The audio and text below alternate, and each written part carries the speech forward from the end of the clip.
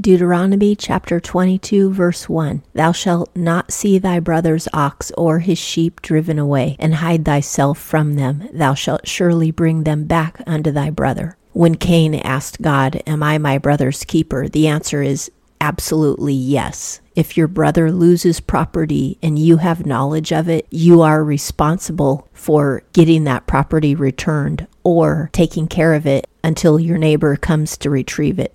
So if you see somebody drop a wallet or drop money out of their pocket, you are responsible in God's law for alerting them and giving it back to them, chasing them down, making sure they get their money back. Or if anything else that belongs to them is in danger of them losing it and you can make a difference, you have to make a difference. That's God's law.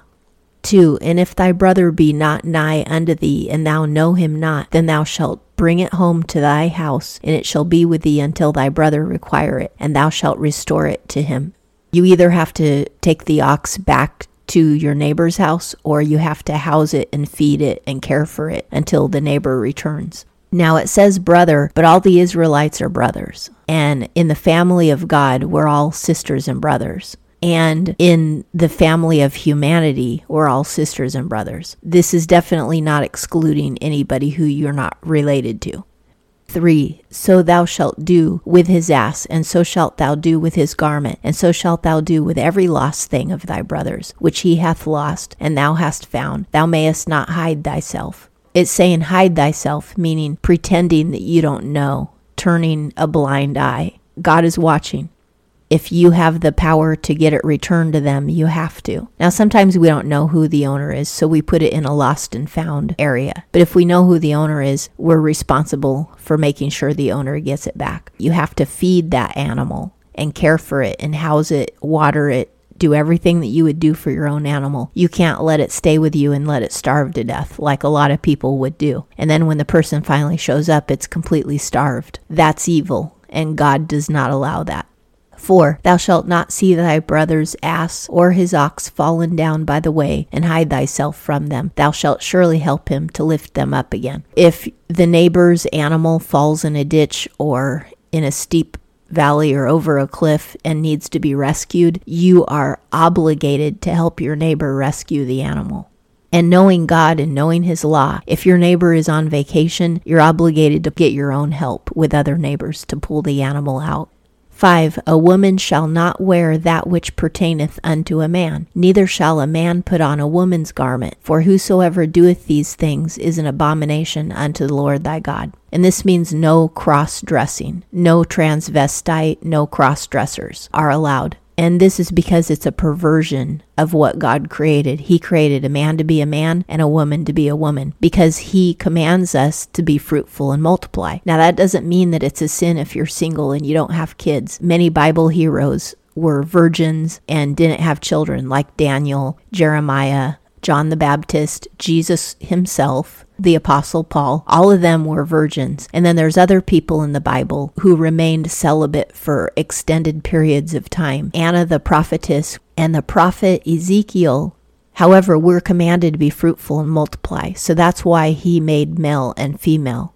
Satan wants to mock that and turn us into morph creatures that don't have a sex. He wants us to cross over and transition into nothingness. And Satan does not want us to reproduce. Satan does not want more people in heaven, but God does. Satan has been fighting reproduction for a very long time. He fought it with birth control, abortion, and now the new eugenics, which is taking people's sexual organs away because you've brainwashed them into believing that they shouldn't be the gender that they are. First, you brainwash the person, get them to sign on the dotted line that they want to have a sex change. And once they've had the sex change, they can't reproduce anymore. So it's the new eugenics, and it's Satan's way of preventing more people from being born so that they can go to heaven. Because he doesn't want a lot of people in heaven. God wants heaven chock full. Satan wants heaven empty. And that's the motivation behind all of this, getting people to not reproduce. Getting back to the verse, a lot of people totally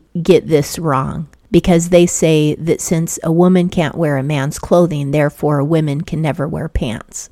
Well, that doesn't make any sense because Jesus wore a dress and all the apostles wore dresses. See, this is the deal. Back then, they knew what women's clothing was and what men's clothing was. And today we still do. There are women's dresses and there are men's dresses because Catholic priests wear dresses. Jesus himself wore a type of dress. It was called a tunic. Middle Eastern men wear dresses that are also called tunics and robes. There is male clothing that looks like dresses, but then there's female clothing that looks like dresses too. So in ancient times, the woman's garment was completely different than the men's garment, even though both, to us today, we would say, hey, they're both wearing robes. And so did the Greeks. The Greeks all wore robes, male and female, but it was a different design, a different style, a different cut, a different measure. They knew the difference between male and female clothing, even though all of them were wearing robes, tunics, including Jesus. But his robe and his tunic were nothing like what his sisters wore. And yes, Jesus had sisters because Joseph and Mary had children together.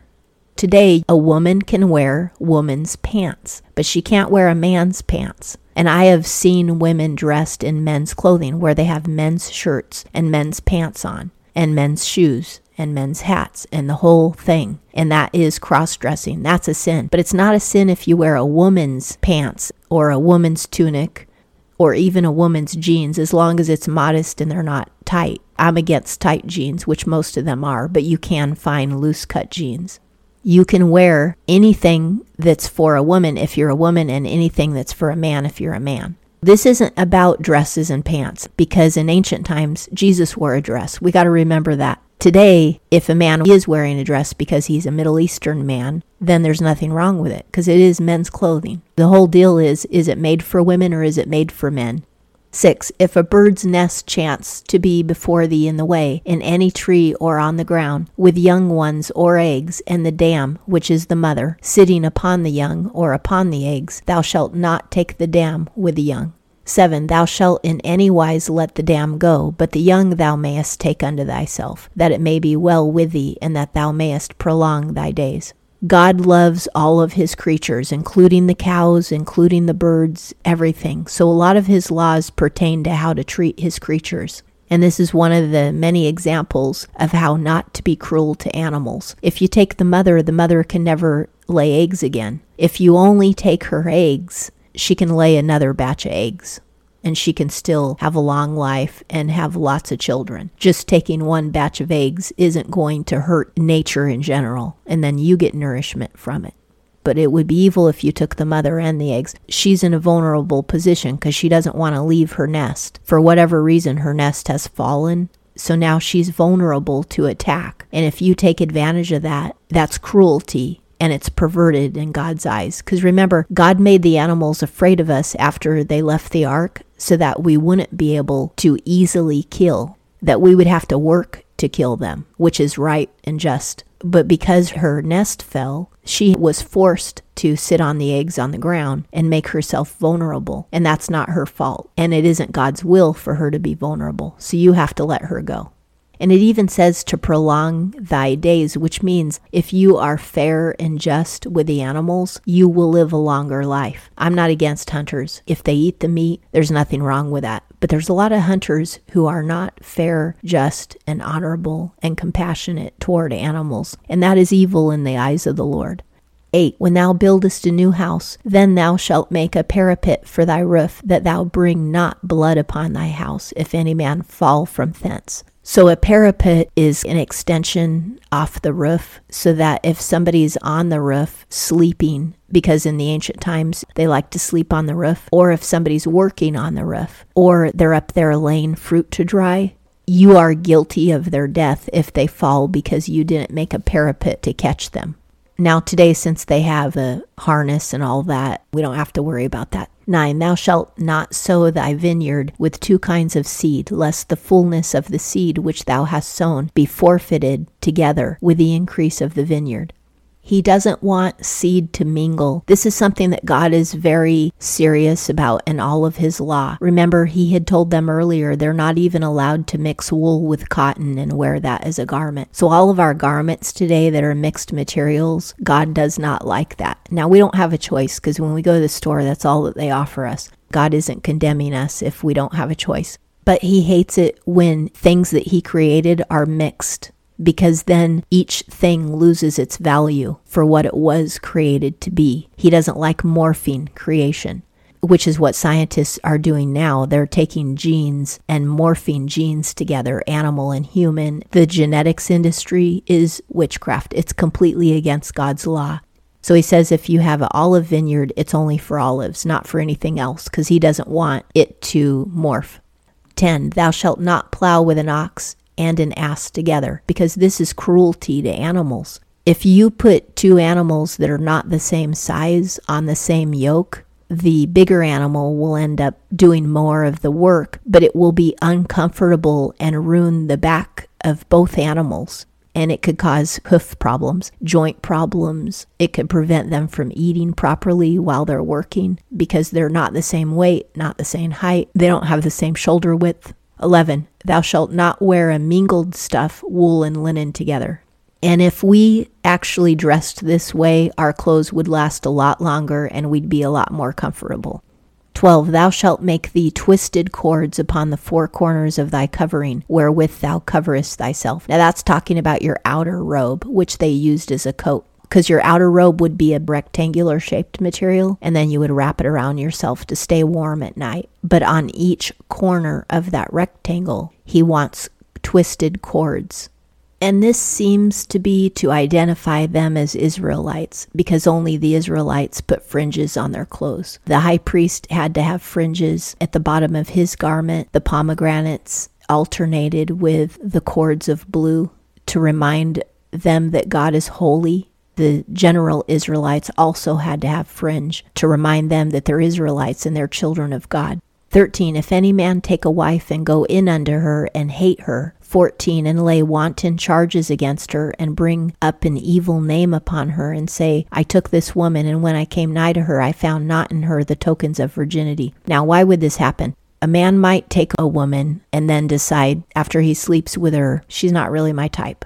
Then he would tell a lie, because telling a lie that she wasn't a virgin is the only way to get a legal divorce. His motivation is that he wants a legal divorce. But divorce was not allowed unless the woman had committed fornication, which is sleeping with somebody else before she got married. So the man would lie and say, when I married her, she wasn't a virgin. 15, then shall the father of the damsel and her mother take and bring forth the tokens of the damsel's virginity unto the elders of the city in the gate. What would happen to protect the girl is after her wedding night, she would take the bloody sheets that prove that she was a virgin and not wash them. She would deliver them to her father and mother's house. And then they would keep them and they wouldn't wash them either. That way, if the husband tried to tell a lie and claim she wasn't a virgin, now they have the proof that she was. 16, and the damsel's father shall say unto the elders, I gave my daughter unto this man to wife, and he hateth her. 17, and lo, he hath laid wanton charges, saying, I found not in thy daughter the tokens of virginity, and yet these are the tokens of my daughter's virginity, and they shall spread the garment before the elders of the city. 18, and the elders of that city shall take the man and chastise him. So now that guy is in trouble for telling a lie and for trying to dishonor one of the virgins of Israel. 19, and they shall fine him 100 shekels of silver. That's a steep fine. And give them unto the father of the damsel, because he hath brought up an evil name upon a virgin of Israel, and she shall be his wife. He may not put her away all his days, which means for the rest of his life, he cannot divorce her, even if she does turn out to be a horrible person later on. He's committed to her for life. But it's so righteous of God to do that, because he tried to ruin her and her family's name and throw her out. So he deserves to not be able to ever divorce her. 20, but if this thing be true, that the tokens of virginity were not found in the damsel, so say there is no evidence of her being a virgin. And the parents would probably already know this before she got married. 21, then they shall bring out the damsel to the door of her father's house, and the men of her city shall stone her with stones that she die, because she hath wrought a wanton deed in Israel, to play the harlot in her father's house. So shalt thou put away the evil from the midst of thee. 22, if a man be found lying with a woman married to a husband, so they're committing adultery, then they shall both of them die, the man that lay with the woman and the woman. So shalt thou put away the evil from Israel. So if two people are caught in the act of adultery, then they're both stoned to death. In the New Testament, they violated this law when they brought the woman to Jesus and said, "What should we do with her?" They said, "We caught her in the act." They literally said that. Now, you can't catch a woman in the act of adultery unless the man is there with her. But they didn't bring the man. They only brought the woman. So they were violating the law because they knew who the man was, and they didn't bring him to stone him. And they brought her to Jesus and said, "What should we do with her?" And they were trying to trick Jesus because they were trying to get Jesus to tell them to violate the law. But when he told them basically not to stone her, he wasn't violating the law because they're the ones who had broken it. You know how it said Jesus stooped down and wrote in the sand? He was writing the law in the sand. This law, that if a woman is caught in adultery in the act, both she and the man have to be stoned. Then he stood up and said, "The one of you who is without sin, let that person cast the first stone." And they all dropped their stones and left. And it's because all of them knew that Jesus knew that they had sinned, because they left the man alive and they didn't bring him to Jesus. They had no right to stone the woman. There's only 3 times in the Bible where the finger of God writes. One of them was when Jesus wrote in the sand. The other one was when God wrote the 10 Commandments on the tablets, and in both cases, God was writing the law. The third one was when God proclaimed judgment over a wicked kingdom of Babylon, and he wrote on the wall that Babylon had been judged. That was kind of like carrying out the law because he wrote the judgment. It's always law related when God writes with his finger. 24, then ye shall bring them both out unto the gate of that city. Remember, they have to be killed outside the city because you don't want to defile the city. And ye shall stone them with stones that they die. The damsel, because she cried not, being in the city. That means that she wasn't raped because she didn't cry for help. And the man, because he hath humbled his neighbor's wife. So thou shalt put away the evil from the midst of thee. 25, but if the man find the damsel that is betrothed in the field, like out in the open, and the man take hold of her and lie with her, then the man only that lay with her shall die, because it was obviously rape, because he took her when she was away from protection and too far away to cry for help. See how God is so just and so kind and merciful. He doesn't tell the woman, "Oh, you got to prove it was rape," like we do today. We take the victim to court and we're like, if you can't prove it wasn't rape, then it wasn't. No, God is so good. He's like, if this guy had sex with her out in the field, it had to be rape because he deliberately did it in a place where no one would know and she couldn't cry for help. That alone proves it's rape, the fact that he did it out there. Because if it wasn't rape, he would have taken her home. See how God's thinking is so different from ours? The victim doesn't have to prove anything because the actions of the abuser have already proven that the abuser is guilty. 26, but unto the damsel thou shalt do nothing. There is in the damsel no sin worthy of death. For as when a man riseth against his neighbor and slayeth him, even so is this matter. God is saying murder is equated with rape. 27, for he found her in the field, the betrothed damsel cried, and there was none to save her. Now it's assumed that she cried because it happened out in the field. 28, if a man find a damsel that is a virgin that is not betrothed, and lay hold on her and lie with her, and they be found. 29, then the man that lay with her shall give unto the damsel's father 50 shekels of silver, and she shall be his wife, because he hath humbled her. He may not put her away all his days. In the first case, the woman was engaged to somebody else and got raped. So now the man who raped her is put to death so that her marriage bed is not defiled.